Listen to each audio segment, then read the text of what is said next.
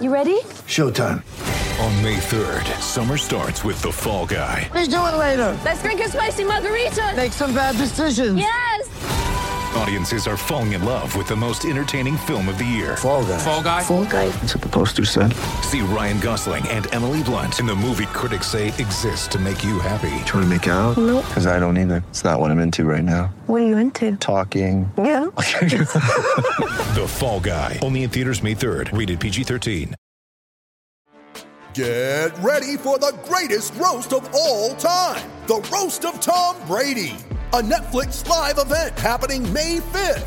Hosted by Kevin Hart. The 7-time world champion gets his cleats held to the fire by famous friends and frenemies on an unforgettable night where everything is fair game. Tune in on May 5th at 5 p.m. Pacific time for the Roast of Tom Brady. Live only on Netflix.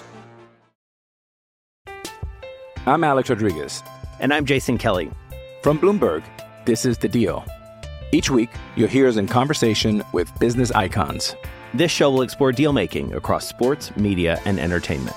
That is a harsh lesson in business. Sports is not as simple as bringing a bunch of big names together. I didn't want to do another stomp you out speech. It opened up so many more doors. The show is called The Deal. Listen to The Deal. Listen to The Deal on Spotify. With threats to our nation waiting around every corner, adaptability is more important than ever. When conditions change without notice, quick strategic thinking is crucial. And with obstacles consistently impending, determination is essential in overcoming them. It's this willingness, decisiveness, and resilience that sets Marines apart. With our fighting spirit, we don't just fight battles, we win them. Marines are the constant our nation counts on to fight the unknown. And through adaptable problem solving, we do just that. Learn more at marines.com.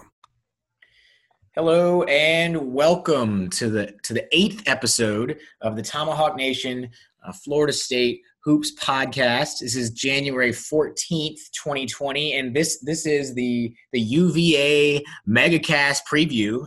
We're going to talk a little bit, maybe in the opening, a couple of other teams, but we're basically going to focus just on the showdown with the defending national champion Virginia Cavaliers that is coming up tomorrow, January 15th in the Tuck. I'm Matt Minnick. I'm joined by Michael Rogner. So why don't we just get into it? Florida State is the 9th ranked team in the country this week, which is, higher than I would say. We did get up to 6th a couple of years ago with the John Isaac team, but higher than most years. And looking at the 8 teams ahead of us, Michael, they are Gonzaga, Baylor, Duke, Auburn, Butler, Kansas, San Diego State, and Oregon. Again, 1 through 8. That's Gonzaga, Baylor, Duke, Auburn, Butler, Kansas, and then San Diego State and Oregon. Which of those teams, if you were looking ahead here and thinking about a neutral court game in March, maybe in the Elite Eight, which of those teams would you most want Florida State to be matched up with? Yeah, there's some surprises that aren't in there, like Michigan State, Villanova. Those guys are always top 10. Kentucky's is 10th, Kentucky, although they are right below Florida State. But yeah, right, they're right on our tail. But for the guys, for the 8 teams that are in there, it's tough not to say Duke, but I think Butler. And Butler's the team that you most want to face or least want to face. Oh, sorry, no, least. That's the team I don't want to play. All right, well then let's go back. Which team of those 8? Who would you're saying? Oh, please give me this team for the draw. Auburn, they're in there because their record, they're 15-0. They haven't, they obviously haven't lost a game. But I also, they're a good team, and I don't even know that we would be favored over them. But who have they played and beaten this year? That's like NC State. Yeah, they beat NC State by 4. That's it's about the extent of it. Yeah. They beat Lipscomb. There you go. Okay. Yeah, that's it. They usually do some. Aren't they? What are they in the ASUN or the SoCon? I feel like they might be. They're in one of those. Yeah. And just playing Auburn. Plus, you got Bruce Pearl jumping around the sideline. That's always fun. So they did lose a lot of pieces off their team last year too, right? They did. Yeah. But they're And they're good again. They're probably not Final Four good like they were last year, but yeah. Well, so I guess my point in saying that was a lot of their folks maybe don't have that. You don't have to worry about them having that Final Four run experience, or they might not have been key members of it. Okay, so you've kind of already, I think, given the answer here. But if of those 8 teams ahead of Florida State, if we were looking at an Elite Eight matchup in March, which of those teams give you the heebie-jeebies and you'd say no thank you, sir? Yeah, Butler. They've got one loss, and it was a 1-point loss on the road at Baylor, which is another team that's right there in the top 5. They slow the game down. I don't want any part of that. They're crazy tough to get offensive rebounds against, which is always a key part of our scoring against tough defenses.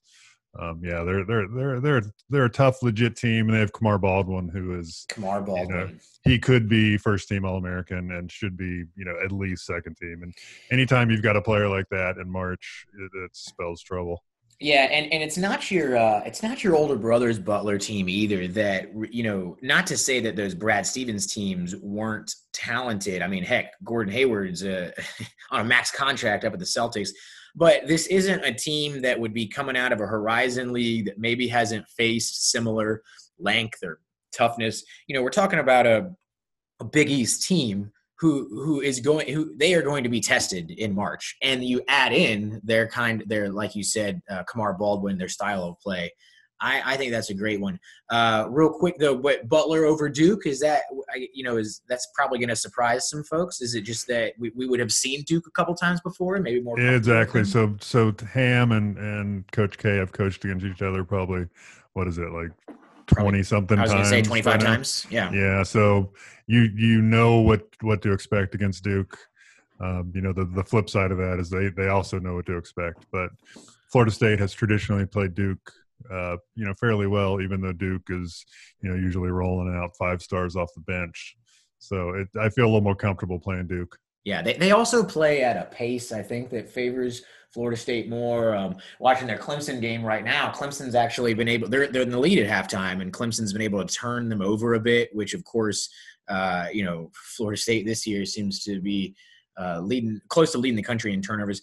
But so speaking then, you mentioned Butler with the pace the slow pace that they play at, and how in March that could certainly cause some issues, and you get into a bit of a high variable game like that.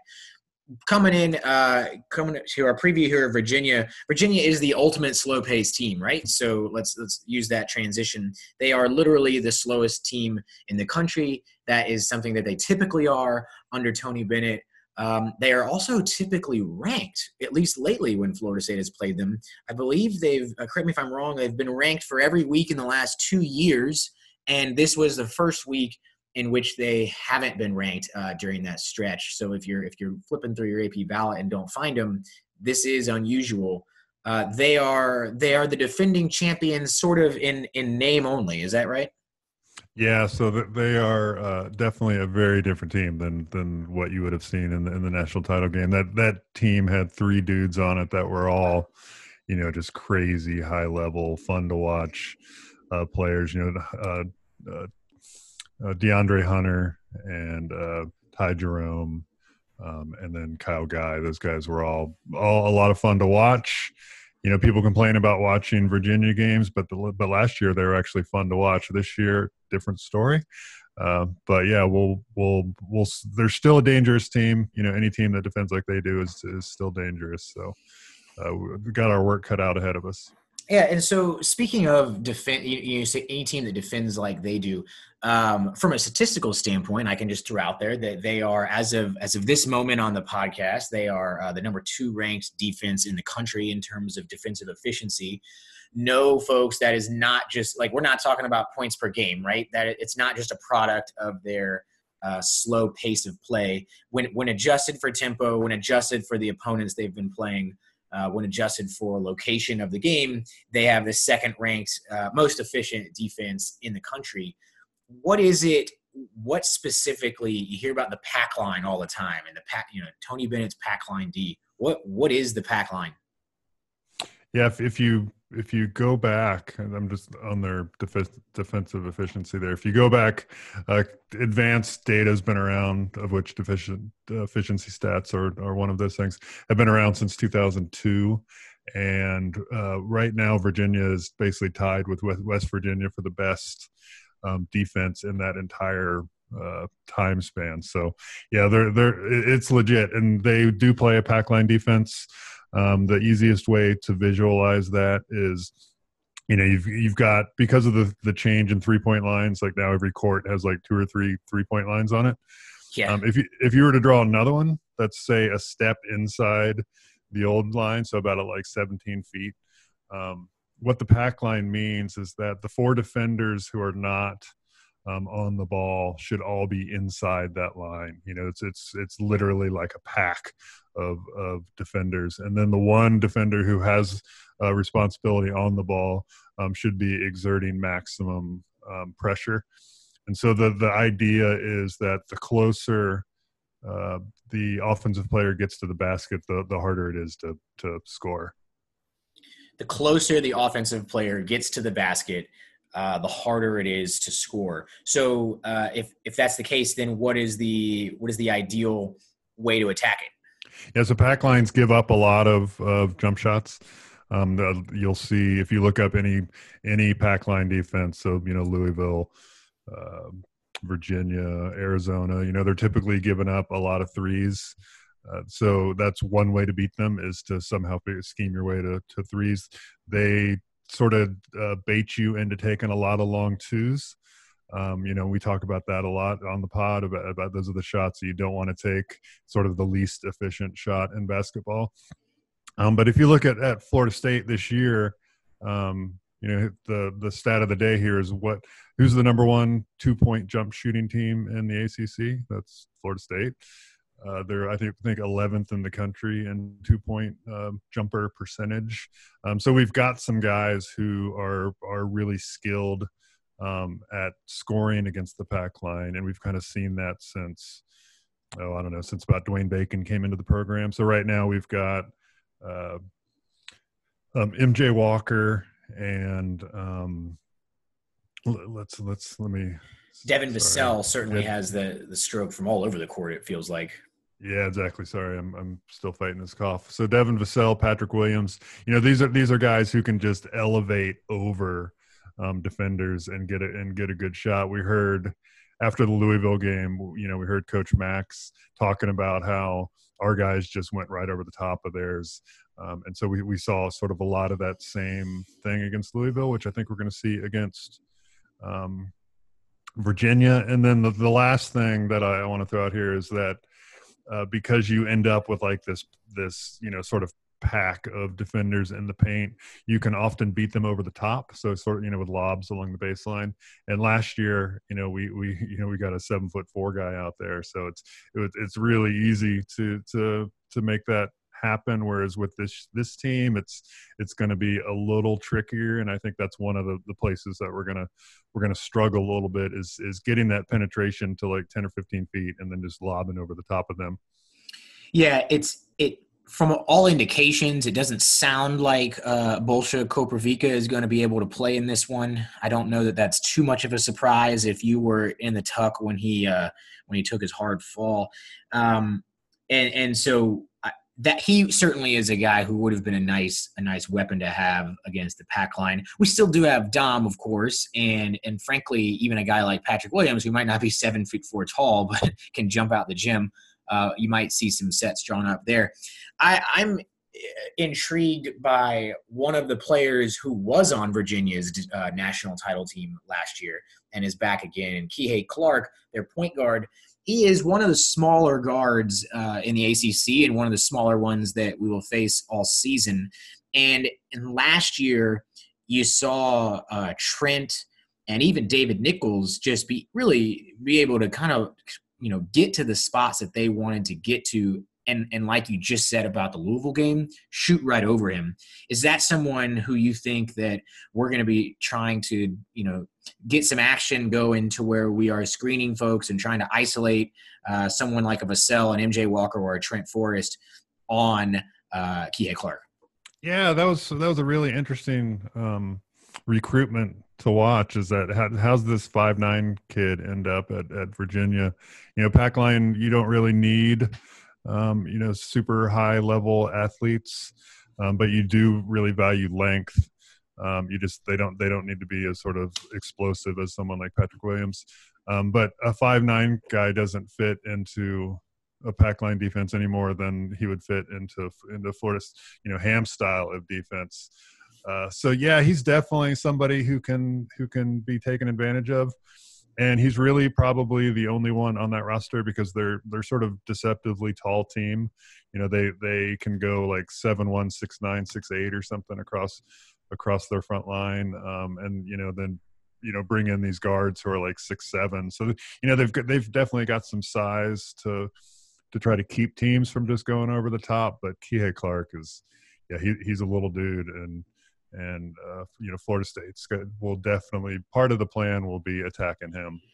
Well, and not only is he a little dude, he's they've had a couple injuries this year, and frankly, they just don't quite have the kind of depth that they had last year. Go figure, right? They don't have quite as much depth as the national title team, but he's playing 90% of their minutes too. So not only is he little, but he just doesn't. He can get tired. He's asked to do a lot for them. He is a good playmaker. He's got a really high assist rate. He's a decent, a good 3-point shooter, but he is not a strong defender.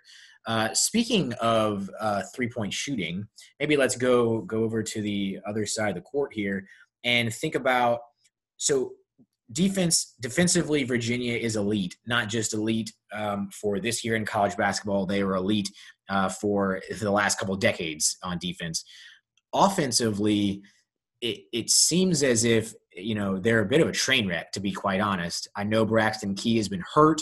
He's one of those 6'8" kind of wings you're talking about that can do a lot for them. He's been hurt. He is back playing, but he appears rusty. But why has the Virginia offense been so bad this year? They're ranked 228th in the country. Yeah, it got off to a start where it didn't look like that was going to be the case. They looked pretty good early, and I think the reason was mostly Mamadi Diakite. So he's 6'9" senior who's one of these players who's from Africa, and he didn't play much growing up, and he's just been developing really quickly over the years. And it didn't take teams long to realize that Virginia really has nothing once you get past Diakite. And so they've, in the last 10 games or so, teams have really been focusing on shutting him down and letting Kihei Clark and Screaming Jay Huff and Casey Morsell and Braxton Key kind of be the guys who are doing damage, and they just haven't been able to do that. And so it seems like Virginia should be deeper than they are. They shouldn't be that reliant on on those like 6 guys. But one of the things that Coach Bennett has had problems with in the past is just developing, that end of the bench. It's not like they're not talented. They've got 7 blue chips on the roster. So that's 3 more than Florida State, just for folks listening out there. Right. Yeah. Yeah. To be fair, one of them sitting out. The best one is sitting out for the year. He's a transfer. But still, they've got former 4-star recruits who have been in the program a couple of years, sitting on the bench and not doing anything. And it's just, I don't know if it's a failure to develop or a failure to identify or, what's going on, but it's like they've got all these talented players who are just sitting on the bench, not doing anything. Yeah, I agree with you that it's been a surprise. It's interesting. Virginia, if they were to miss the NCAA tournament, they wouldn't be the first recent national title winner to miss it the next year. I think Kentucky missed it after the year that they last won the national title. I believe one of the UNC recent title teams missed the tournament.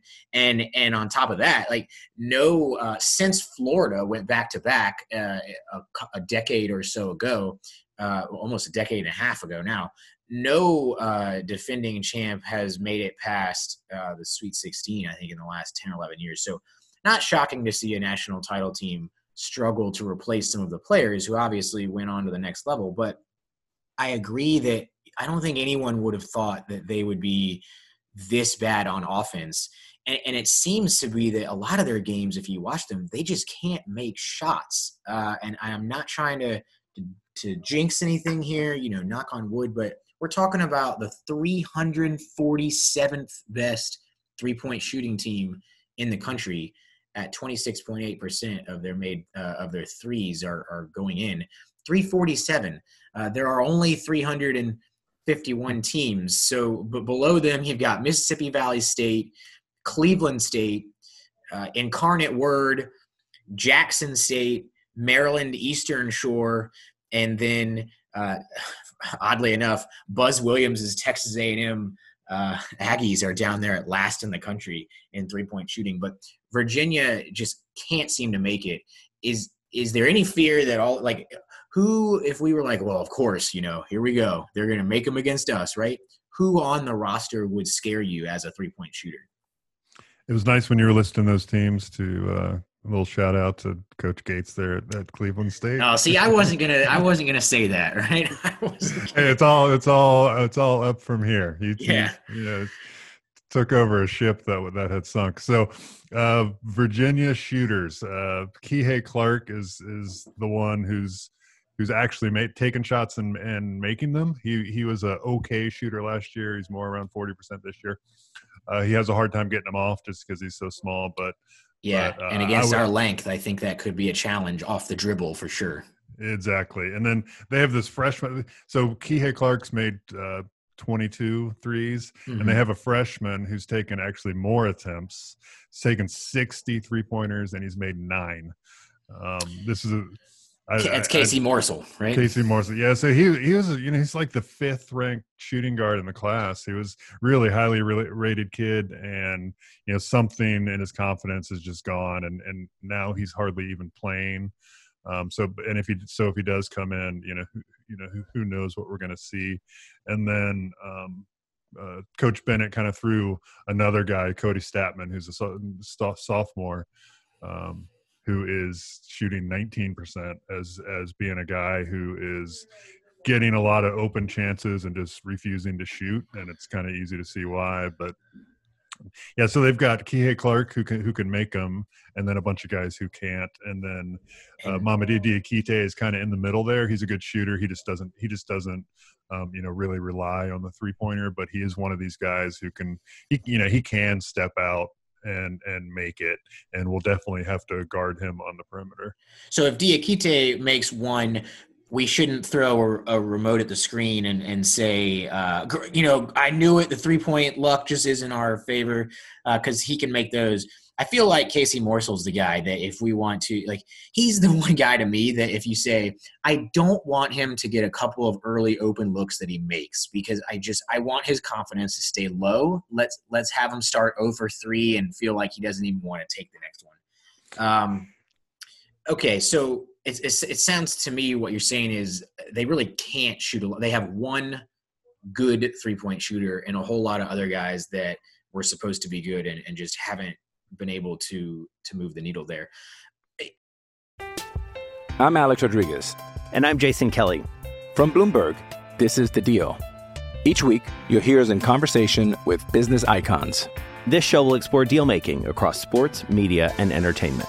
That is a harsh lesson in business. Sports is not as simple as bringing a bunch of big names together. I didn't want to do another stomp you out speech. It opened up so many more doors. The show is called The Deal.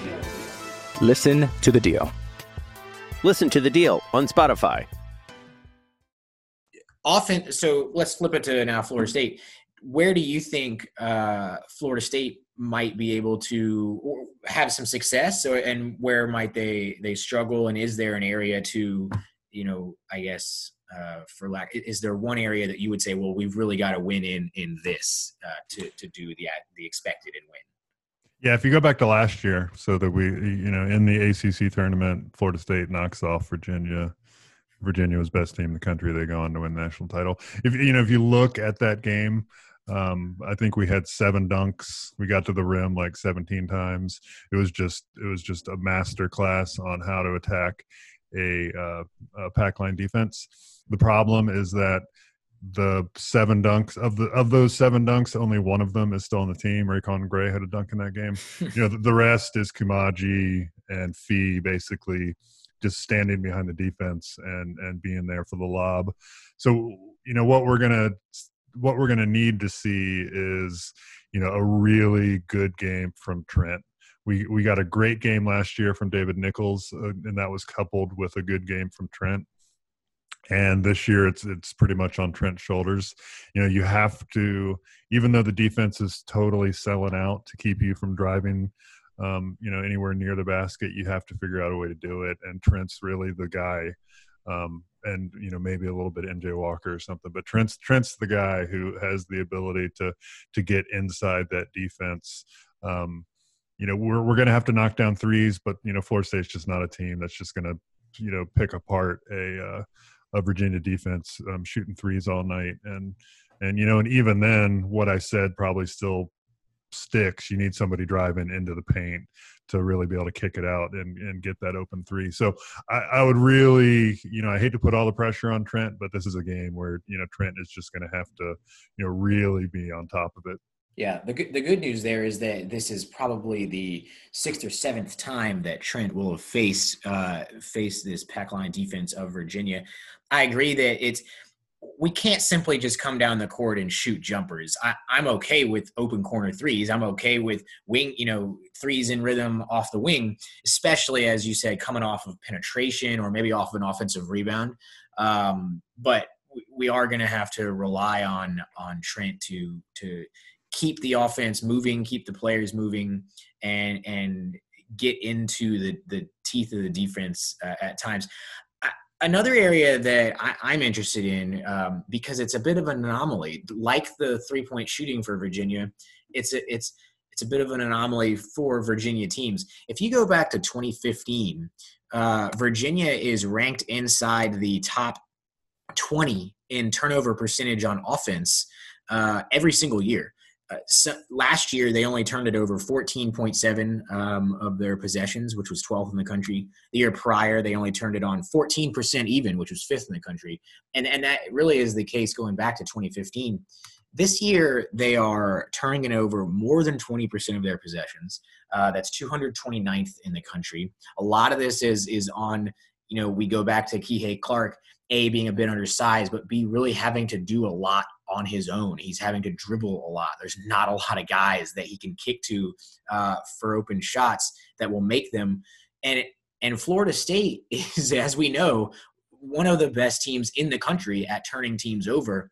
I feel like if they can, early in the game, create easy offense off of turnovers, off of live ball turnovers before the pack line gets set, that could be a way where we see some of those dunk numbers get up higher in transition. Is that something that you think Clark and others are vulnerable? Is that an area where they're vulnerable? Yeah, and that's losing those guys to the NBA that we talked about earlier. They made it so that Kihei Clark didn't really have to do anything. He as a freshman last year, he used under 13% of the possessions, which is nothing. I mean, it's hard to find players who accumulate stats at such an infrequent rate. And this year he's over 22%, which makes him one of the more ball dominant, players on the court. And so he is asked to do a lot more, and it's not really working out. So far this year. And so Florida State, hopefully will be able to rattle him. He had 7 turnovers against South Carolina, which is a team who can put some pressure on you. And if Florida State gets that kind of pressure against Virginia, then I think we'll probably win, pretty easily. But we shall see. Yeah, it's interesting that the team's non-steal turnover percentage is still pretty good. It's at 8.9% of possessions. They're in the top 75 in the country. Not great, but decent. So they're not making a ton of self-inflicted mistakes, traveling, throwing out of bounds, whatnot. But their steal percent, like the number of possessions where the opponent is getting a steal off of them is high. It's over 11. It's 330th in the country. And so again, like you said, if Florida State is able to generate those steals and easy buckets probably should be a fairly comfortable win. If you look up at halftime and Virginia's got a turnover on less than, let's say, 16 or 17%, well, frankly, I would probably say that Florida State might be in for a dogfight. So that could be one of those key indicators. All right, let's transition into then a prediction. So it's a big game. It's a big game because it's a home game. You always want to win your ACC home games and then steal a few on the road. It's also not often that you get to welcome the defending national champ, whether they're ranked or not, into your house and give them a taste of what you've got to serve. So what's your prediction for tomorrow night? Yeah, we talked about this a little bit earlier, but this is I think the 17th time that Ham and Tony Bennett have coached against each other in the ACC, which is remarkable. I think that when I first started doing basketball coverage at Tomahawk Nation was right when Tony Bennett was hired. So that was like 11 years ago. He did mention, I should point out, at his introductory press conference how fast they were going to play. So that hasn't really. We're still kind of waiting for that. But so I don't think that tomorrow's going to be the breakthrough game for his speed of play.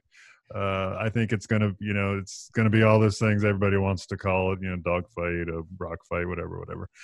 But I will take Florida State by 10 and let's see, maybe 62-52, something like that. Okay. And just for everybody's reference, I think Florida State is favored by about 6.5 right now. Yeah. KenPom, I think, has him favored by 8, but the public sees the defending national champ, and so I'm not surprised it's been bet down a little bit. That is a funny note about Tony Bennett. It reminds me of how every single time you hear a new football coach come in, it doesn't matter whether it's midseason, end of year, beginning of year, whatever. Every single time, I feel like the team says, "Oh, well, we're practicing practices are just a lot harder and more up tempo now, right?" I mean, God, the practices are. It doesn't matter who came in as coach and who they're replacing. The practices. I should ask you then, how's the reports of Florida State's football practices been recently? You got me. I like basketball as much as it is. You add in the fact that the basketball team is top 10 and the Florida State team hasn't been ranked in 2 years. I'm focused on the Tuck, but I will also predict a win. I'll say that. I don't actually have this stat in front of me. It's something I now recall reading a few months ago, and so I'm willing to be called out in the comment section if I'm wrong. I believe that Leonard Hamilton is one of it's either 2 or 3 coaches in the ACC that have a winning record over Bennett since he came into the conference. It's either since he came in the conference or in the last certain time, but I'm pretty sure it's in the conference. I want to say his record's 9-8 over Tony Bennett. Coach K obviously being one, and I believe Roy might as well. So I will predict a win over Virginia, and I'll go a little bit higher than you. I think that Florida State does turn over Kihei Clark. I think that the Tuck will be rocking. We saw this, the students section sold out in a matter of hours, and I think that it's going to be one of those that will be probably feel closer for a while, maybe even tied or within a couple points at halftime. And at some point, the pressure, that constant in-your-face pressure of Florida State's defense gets to Clark, and it gets him rattled, and it snowballs into what becomes, let's say, a 13-point win. I will say 61-48. All right, holding them under 50. I like it. Well, in a, let's call it 53 possession game. So right. I don't know that it's going to be skyrocketing our defensive numbers. I do think it could be a thing where offense looks better maybe than the score looks better than what the offense performed because of a lot of easy transition buckets in the second half. All right. Well, there you have it. That's the UVA preview pod from Michael and I. That should be, so that's two of us going down on record for a win to hopefully keep Florida State in the top 10 for another week. For Michael Rogner, I'm Matt Minnick, signing off, and go Noles.